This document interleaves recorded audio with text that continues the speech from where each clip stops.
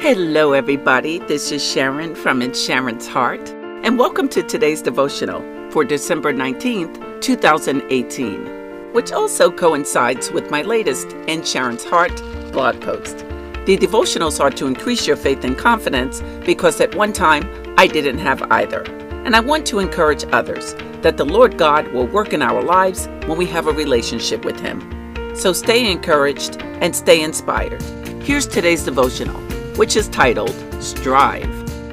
But before we get into today's message, there are two new developments I want to share with you. The first is my free FaithWorks webinar I created for those who may need help with their self-confidence, self-esteem, self-image, and faith.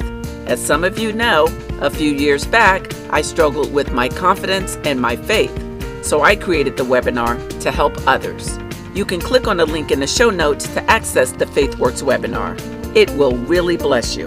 The next is Anchor now has a way for you to support the In Sharon's Heart Daily Devotional Podcast.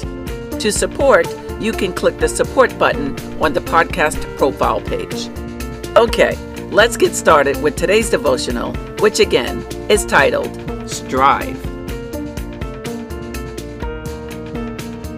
According to Merriam-Webster, strive means to devote serious effort or energy, endeavor, or to struggle in opposition, contend.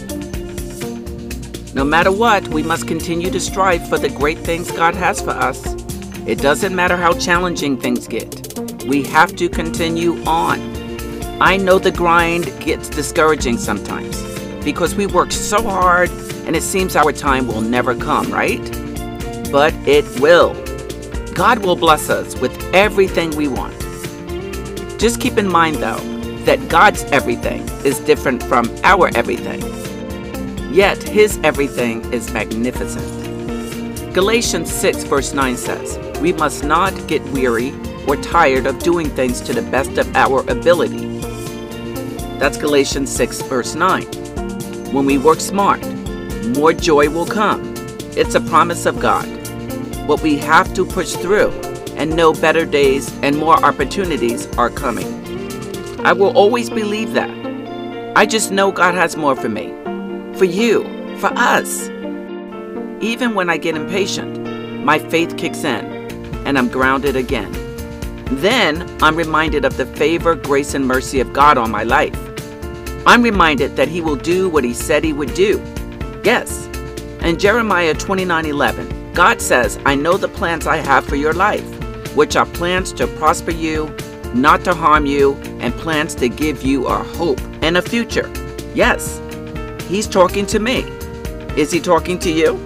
You have to believe that He is, because that obviously goes for you as well. But you can't doubt, okay? So don't let what happened or didn't happen in your life stop or hold up your faith. Stay with God, because He never changes and He will come through for you. So it's all about striving. Yes, strive. It's just a matter of time before you go to the next level in what God has for you. Stay with it and be encouraged, everybody. Be encouraged in the Lord today.